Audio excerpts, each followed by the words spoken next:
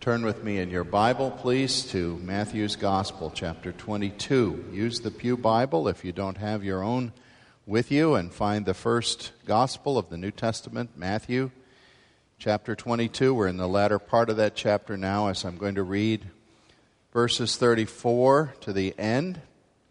Next time we face one of the, actually it'll be 2 weeks because of missions conference, but the chapter coming is one of those really hard chapters.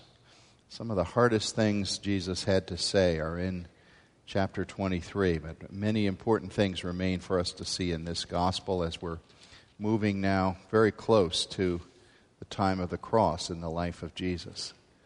Listen to God's word as I read in Matthew 22.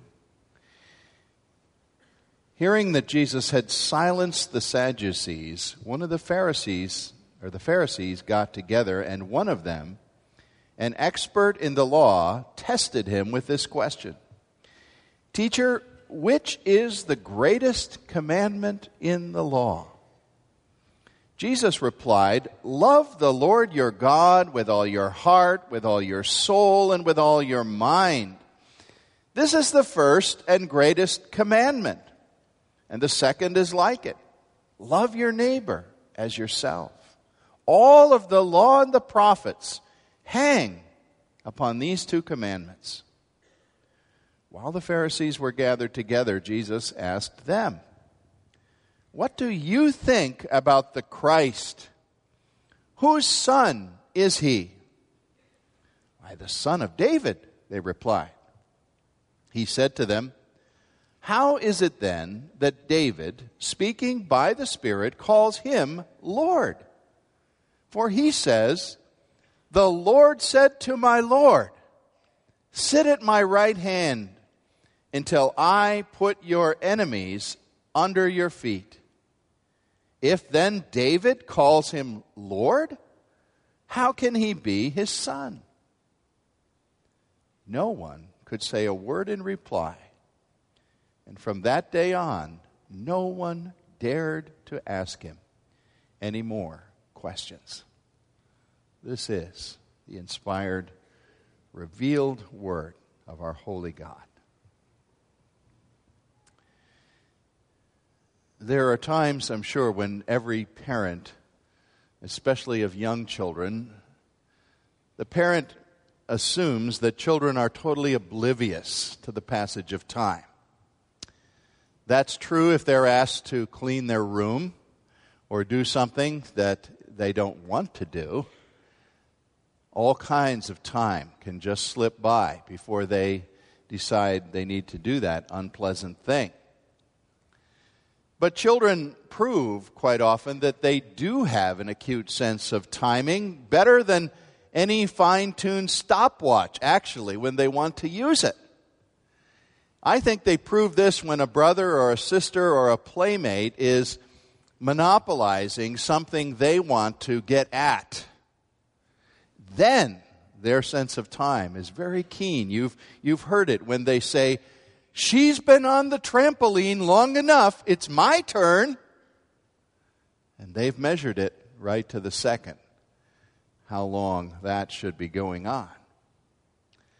Well, I'm not suggesting today that Jesus is either childish or bad-tempered, but after he had endured a series of 3 hard testing questions thrown at him here in the 22nd chapter of Matthew, on one very tough day in the last week of his life, he turned the tables around. And although he didn't say this in so many words, it was as if he said, "Now it's my turn. And I have a question for you." And when Jesus did ask his question of the debating experts, the intellects that were used to wordplay and the ability to be ready with a very facile response to almost anything, those who heard his question, the debating experts, were so confounded that the only reply they really had to it was to finalize their plot to kill him. You need to get your bearings quickly in Matthew 22 if you've not been with us or not following exactly here for the last few weeks. from 15 onward in this chapter have been these three sticky questions. Some commentators call this particular day in Jesus' life the day of questions, probably either Tuesday or Wednesday of his last week. Now, we've spent 2 Sundays exploring the first of those questions. Is it right to pay taxes to Caesar or not? That one had enough strong overtones for us that I felt we needed to spend extra time on it. And because I spent 2 weeks on that and had a rather tight calendar for dealing with things, I'm actually skipping the second question. Not that it's unimportant, but I think it's a more theoretical and mystical kind of question, as the Sadducees, people who didn't even believe in the resurrection, this is so interesting, they were asking a question about something they didn't even believe in, came with him with a rather complex question about a woman with many marriages and said, whose wife is she going to be in the resurrection body? And very quickly, because I'm not addressing it, Jesus stated there that the final reality of heaven, our resurrection state with God in eternity, will be so great, so grand, so beyond any relationship or anything you can understand right now, that a question like that is basically ridiculous. That's the way he answered it. He pointed us to the grandeur of what was to come in our final state with God and left it with some mystery. Now, the third question is the one we look at this morning, and that is this one posed by a Pharisee: which is the greatest commandment in all of the law of God? And after we explore the answer to that, which will be the first point this morning, we'll see Jesus turn it around and pose his question, one which mystified them, but it must not be allowed to baffle you, because you need to answer this question that our Lord asked. It's vitally important that you have answered it. Therefore, in our text, as I'm addressing it or dividing the subject today, verses 34 to 40 have that third question of the Pharisees. 41 to 46 has Jesus' question, and then I'm going to add on the application to you, how you must answer this question that he posed. So first of all, what is the greatest command in all of the Old Testament? That's the third and final question that was asked of Jesus. Now, I thought I would rephrase it with a little bit of a modern spin on it, and maybe it would just ring a little bit louder to you somehow. And that is, if we could rephrase the question. Jesus was being asked, if you wrote a summary of God's law on the back of a business card, what would it say? Think about that. Many of you have business cards. Here's mine. They're probably the same size as mine, 3.5 by 2 inches. I measured, because I didn't know before. 3.5 by 2. Now, if you have to write a letter, if you want to write a love letter to someone on the back of a business card, you better be concise. You'd better have a few pungent sentences that really say it all. If you're going to write your last will and testament, boy, I hope you don't have much to leave, because you can't list too many possessions in that space. But that's actually what Jesus was being asked, to communicate the vital essence of the whole message that God had spoken in his law in a little tiny space, in one commandment. What is the essence of it? What's the nub of it, Jesus? What is the greatest commandment found in the law? Now, we know the law here has its larger meaning. There are times when we say law in relation to the Bible, and we mean commandments as opposed to, say, psalms or prophecy. But there are times when we also use the word law to mean all of the Old Testament, and that's the way in which I believe it's being used here. If you take everything God said in the Bible that they had, of course that was an Old Testament, there was no New Testament yet. What is the greatest? Jesus, put it on the back of a business card for me, and I'm going to be very interested to hear what you say. This man who posed the question was an Old Testament expert. You can believe they brought their top gun to do this. This man probably had 3 PhDs. He was probably the best debater, the most knowledgeable Old Testament scholar. And the thinking was, we will put him up against the unschooled rabbi from Galilee, and we know what we expect to hear, and if he says something off track, we'll just shred him. And we'll also have evidence against him. That was the thinking. Well, we know today that all portions of the Word of God are inspired and valuable. It's very obvious that God gave us His entire Word, every bit of it, even the genealogies, even the sections that describe the implements that used in the tabernacle, even the parts that describe in intimate detail the borders and boundaries given to the 12 tribes of Israel, things that you would come upon in your daily devotions and say, well, I can't get anything out of this. God gave His whole Word. All Scripture is given by inspiration of God. But I don't think any of us would debate the fact that different Scriptures have different value, different ways of coming through with big principles or things that really rivet us in God's teaching to us. I don't imagine any of you would contend that the Gospel of John or the wonderful letter of Romans, for example, are somehow lesser in usefulness or weight than the prophecy of Ezra or the little book of Nahum, if you can even find it, or the book of Ecclesiastes. Those are inspired books, but they have a different weight. And similarly, with doctrines of the Bible, we say this, and sometimes people don't seem to get this right.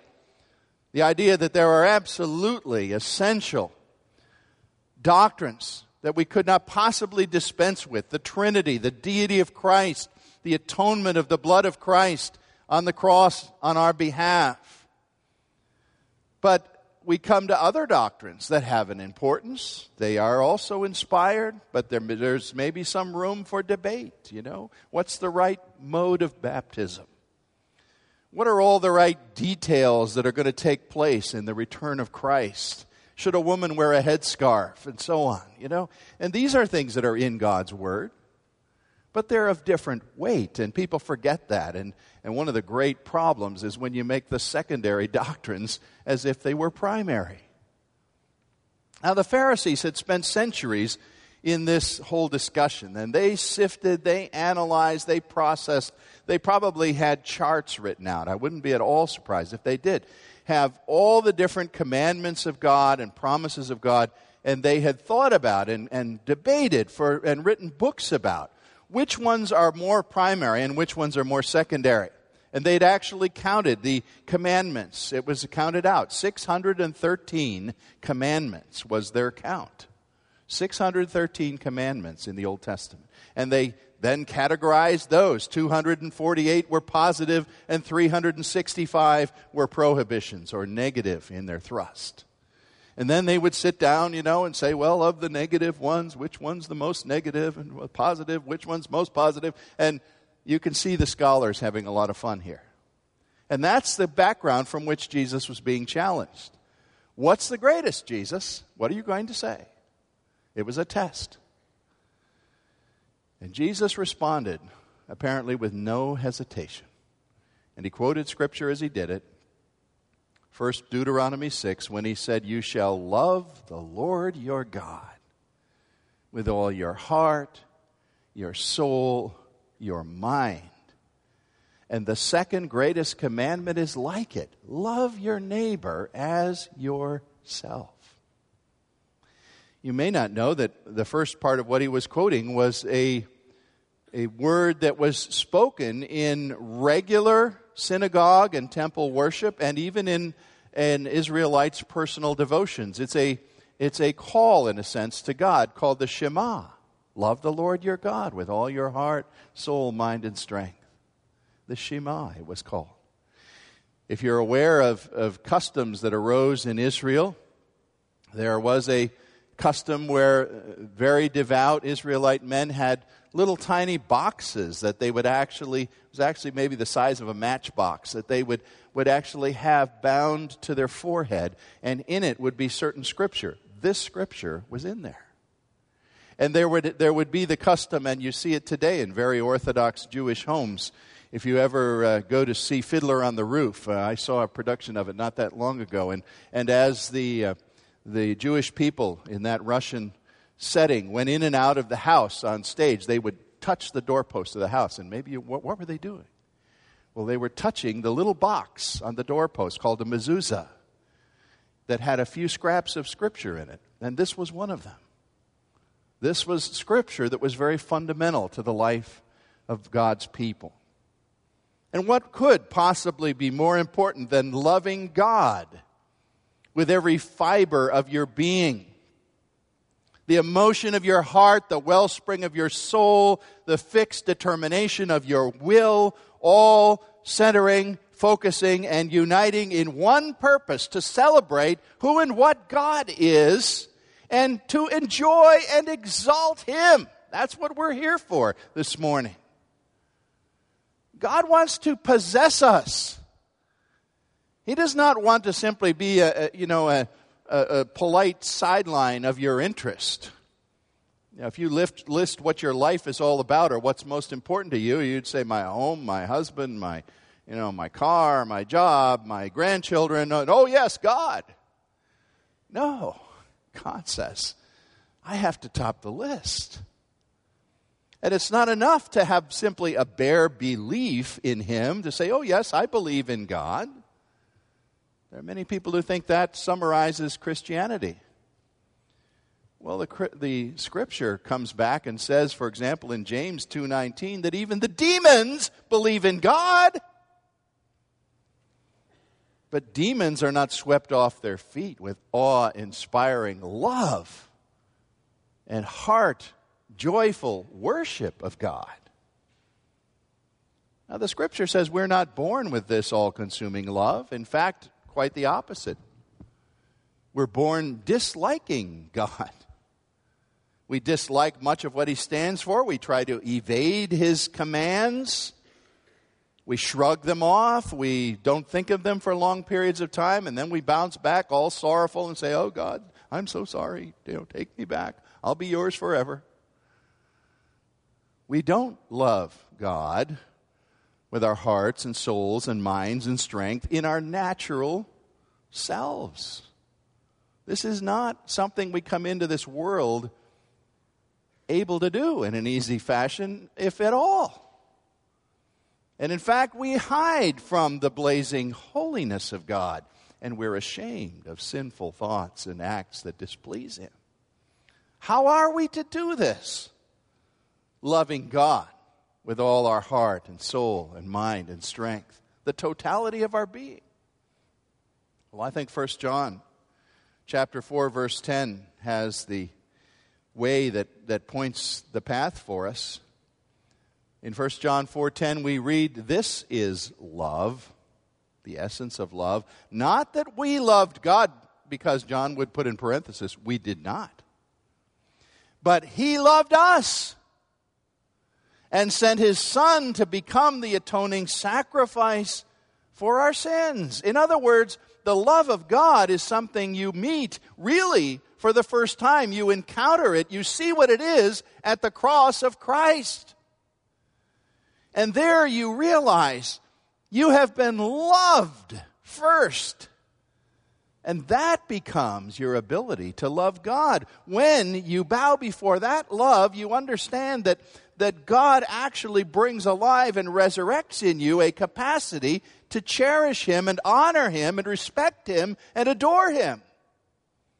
It's a radical makeover. You know, we're really into these radical makeovers, all these TV shows where they go in and take a home and looks like a slum, and then they come in 48 hours with 48 people and turn it inside out, and everybody goes, wow, look at that. Well, that's what God does.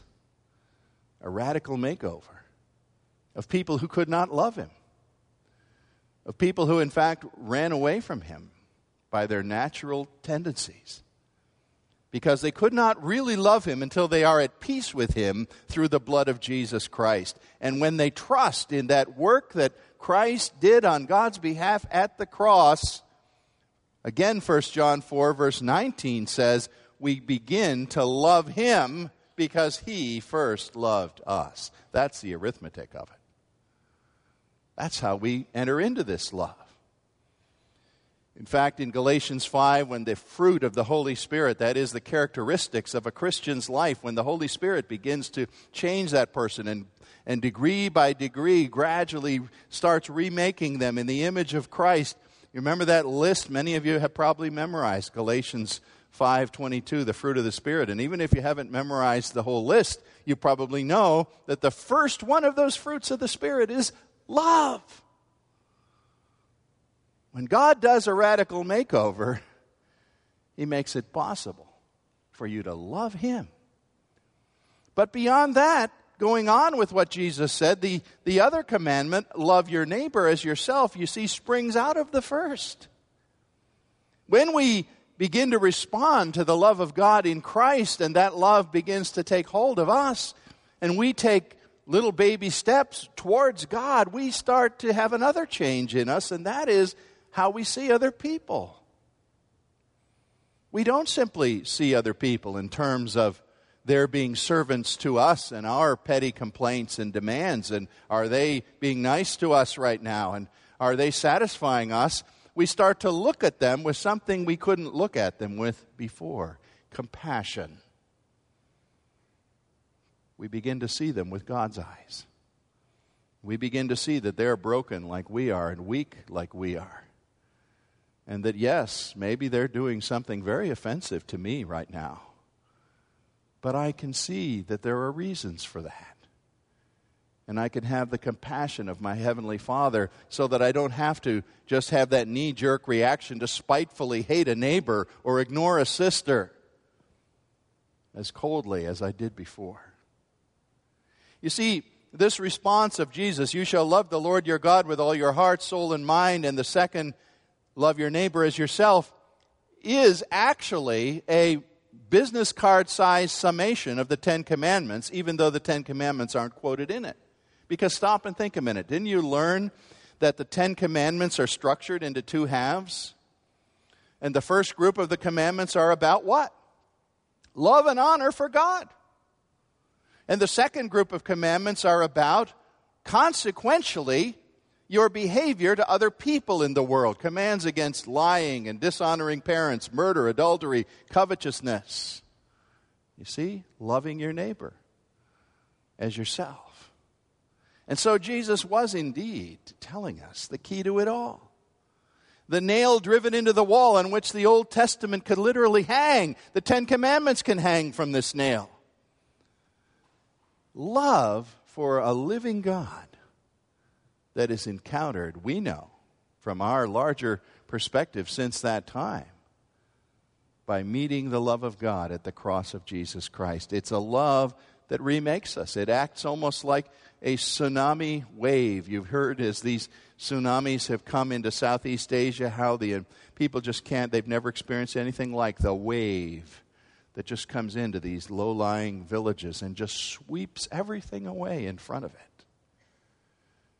Well, that's a negative thing, but it's very positive when the love of God comes in and sweeps in its wake all of our bitterness and all of our warfares and all of our disaffections with God and with other people, and remakes us in its tide. And so Jesus rightly answered that loving the Lord your God with all your heart, soul, mind, and strength, and your neighbor as yourself is the totality of the Old Testament written on the back of a business card. The Old Testament in a nutshell. And these people knew he had answered well. They certainly did not condemn his response.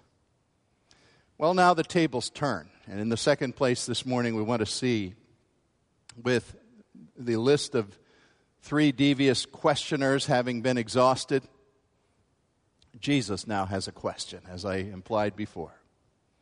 He poses his, and it's only fair, I suppose. They thought, all right, we've peppered him with questions, we'll listen to his. As he asks, and we see in this second division of our text this morning, his question. And stated easily, it is, what is your opinion of Christ? What is your opinion of Christ? He put a finer edge on it. He asked it a second way and said in verse 42, whose son will the Christ be? He knew what they would say to that. There was only one thing they could say. And the answer came back, why, of course, everybody knows. The Son of David. By the way, Matthew's gospel emphasizes quite a bit that Jesus had already been called Son of David at least 6 or 8 specific times.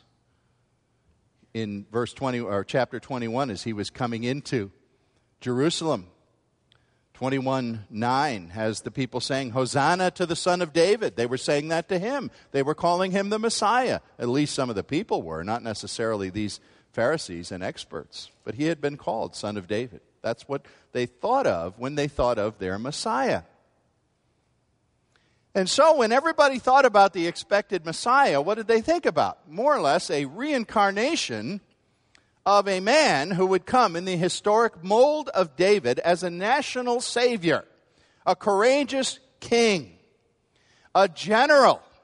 They needed a general, they saw, because what situation were they in? The hated Romans were occupying their country. They would have to be driven out.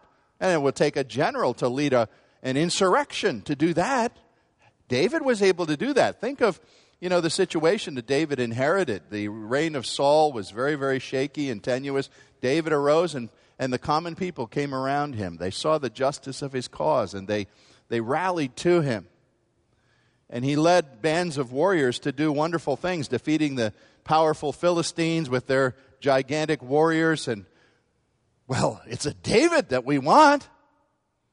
A David with shiny armor. A David on a white horse, a David with a big sword. And he'll be able to raise up this King David cloned for a new generation. You see, they weren't saying he had to be divine. And as a matter of fact, the experts who study Old Testament expectation about the Messiah say, maybe to your surprise, they didn't necessarily look for a divine Messiah. They looked for King David. Nobody said King David was divine. He was just the greatest king they'd ever had. And they just said, give us King David back with a sword and a crown of gold. Well, Jesus is raising or following up on this answer about the Messiah being the son of King David when he puts before us the most important question in all the world. Who is Jesus Christ? Who is the Christ? And he uses an Old Testament text, the 110th Psalm. I wonder if you know that the 110th Psalm is the passage of Scripture quoted more times in the New Testament than any other. Some 27 times in the New Testament. There are many different passages that are commonly quoted, and some of them 3, 4, half a dozen. None anywhere near Psalm 110. It's the most quoted Old Testament passage in the New. And it is the psalm, we have what we call messianic psalms because they point to what Messiah will be like. Well, Psalm 110 is just about the premier messianic psalm. Now here's what Jesus was doing. He took this psalm about the Messiah, the son of David, the descendant of David, and he was turning their expectations inside out. And I believe he knew quite well that what he said here would not be understood until after the cross and after the resurrection. But he said it, and the disciples certainly remembered it. Here's the logic of what he was teaching in verses 43 to 45. If David, the most revered ancestor you can think of, the greatest king you ever had, the George Washington of your nation, if this admirable man, who literally is the mold and the prototype for the Messiah, called his far-off descendant who was going to come, Lord, then who's the greater man? You see, he was saying normally you would look back on your ancestors and you would praise them as they praised David. Oh, David, nobody comes close to David. But here's Jesus saying, David, who, by the way, is the indisputable author of the 110th Psalm, no dispute about that. David, writing by the Holy Spirit, Jesus adds, literally with the mouth of God's Spirit speaking through him, David prophetically said that his great-great-great-great-great-great-great-grandson would be L-O-R-D with capital letters at the level of divinity. Now that had to stump some people. They'd never thought about it that way. How could anybody be greater than David? Unless our ideas about a Messiah have been inadequate. And he's not simply going to be a great military commander rallying the troops and driving out Rome. Perhaps Jesus is saying this great-great-great-great-grandson of David is going to be a totally unique person who comes from God because he was God. And if you think we're just reading that in, then look at the additional evidence that's here. Because in Psalm 110, it is quoted here in verse 44, the Lord God, that is, God said to my Lord, this is David speaking. David is saying, the Lord Most High God said to my Lord, not me, he didn't mean himself, he meant this ancestor of his, sit at my right hand until I put your enemies under your feet. Now, in the ancient world, they understood better than we do because we don't live that much with kings and monarchy. But if you sat at the right hand of a king, that was the highest place of honor there was. And in fact, it wasn't just an honor. It probably meant you were delegated the second place of authority in the whole kingdom. That's where the crown prince sat, who would be the next king. And everybody knew that. Now, not even David ever claimed that he sat at the right hand of the high throne of the Most High God in heaven. David would never have said that about himself. He didn't have those delusions of grandeur. But that's what he did say about his descendant who would come. Jesus would sit at the right hand of God. Now, Isaiah chapter 42, verse 8 says to us that God does not share his glory with any mere mortal. And therefore, if someone sits at the right hand of God, the logical deduction to make from biblical theology is that the one who sits next to God is like God and even is God. And you notice that when Jesus had raised this very logical question that they had never seen before in the Old Testament, they had pored over and looked at with magnifying glasses. What is your opinion of the Christ? Whose son is he, and what logical conclusion do you draw from that? Matthew 22:46 doesn't say a loud debate broke out. It says nobody dared ask him any more questions. Their mouths were silenced. The religious debaters had come into that day with their best experts. It seemed like all the advantages were on their side to win any debate. And they all lost. And their mouths were clamped shut. You see, ladies and gentlemen, in the third place today, we have met the question to end all questions. Who is the Christ of God? David, speaking prophetically by the Holy Spirit in Psalm 110, was the first man in history ever to cry out, in so many words, Jesus is Lord. The one who comes after me will be greater than me. He may be born in this world as a pauper, a nobody. He may never have gold on his head as long as he walks around in this world, but he's a greater king than I am. That's what David was saying. And indeed, it was true. While on earth, Jesus was despised, harassed, rejected. They spit in his face. They drew blood from his back. They unjustly arrested him, illegally tried him, and brutally crucified him. But God reversed all that. And Jesus the Christ, the Messiah of God, is at the right hand of God right now, this moment. Not someday, right now. He is ruling at God's right hand. Remember Stephen, the first martyr who died in the book of Acts, the early church martyr? Stephen was stoned to death. I'm sure some of the stones had already struck him, but no fatal blow yet. When he was feeling the bruises and trying to dodge, but unable to dodge all the stones, he saw a vision and he cried out and told his vision in Acts 7:56. It says, the dying Stephen cried out and said, "Look!"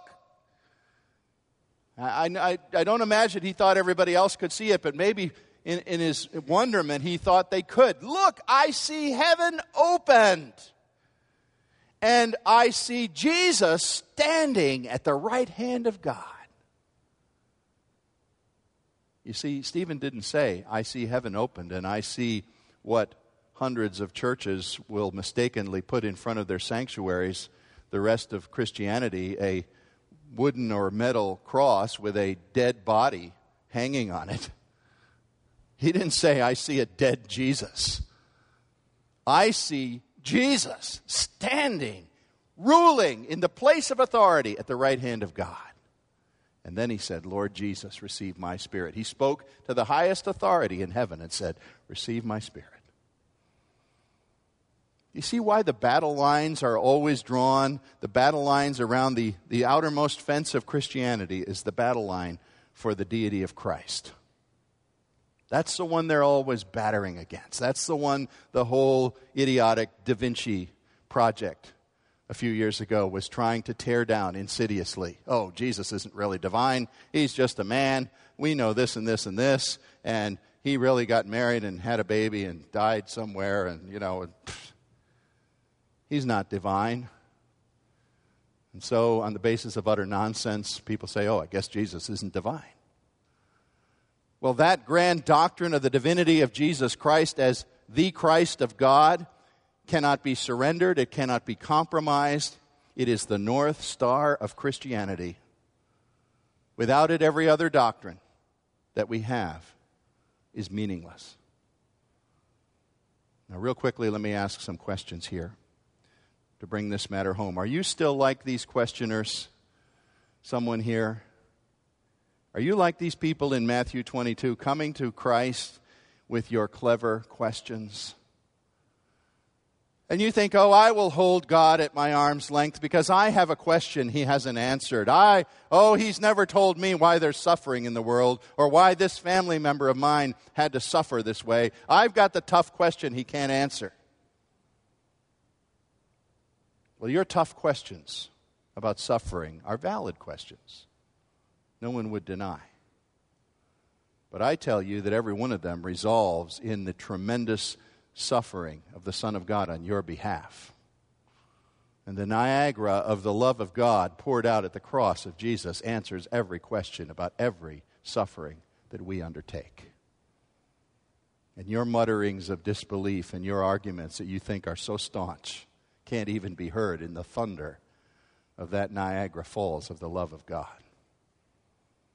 Another question. If you're a person who says, "I've accepted Jesus as my Savior," well, that's wonderful. Do you know that discipleship to Him draws you into an all-consuming privilege of loving God with everything you have and everything that you are? The songwriter said it demands our soul and our life and our all.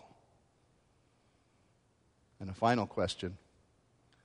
Have you understood that receiving the love of God in Christ actually mandates that you pass it on? Your little life is too small a container to bottle up that love. You're mandated to be a channel through whom that love will go out to cherish and humbly serve other broken people who are made in the image of God. The question that ends all questions in all of history confronts us here. What is your opinion of Jesus the Christ? Have you been struck by amazement at Him? Do you know that He was broken and died on that cross because of your shame and your sin? Do you know that if you have trusted in him, you, along with him, broke open your eternal spiritual tomb and you rose with him in a new life that has no limit placed upon it, and that physical death is really just a blip on the radar screen for everyone who belongs to him? Do you bow before him today and call him the Christ of God with uncompromised devotion and wholehearted joy? You see, it's not up to you to decide, will Jesus be the Lord? He is the Lord. He is. Whether you know it or not, and you can either fight against that historic fact or come and be transformed in the breathtaking love which God pours out into the lives of those who trust in his Son, crucified, resurrected, ascended, and ruling.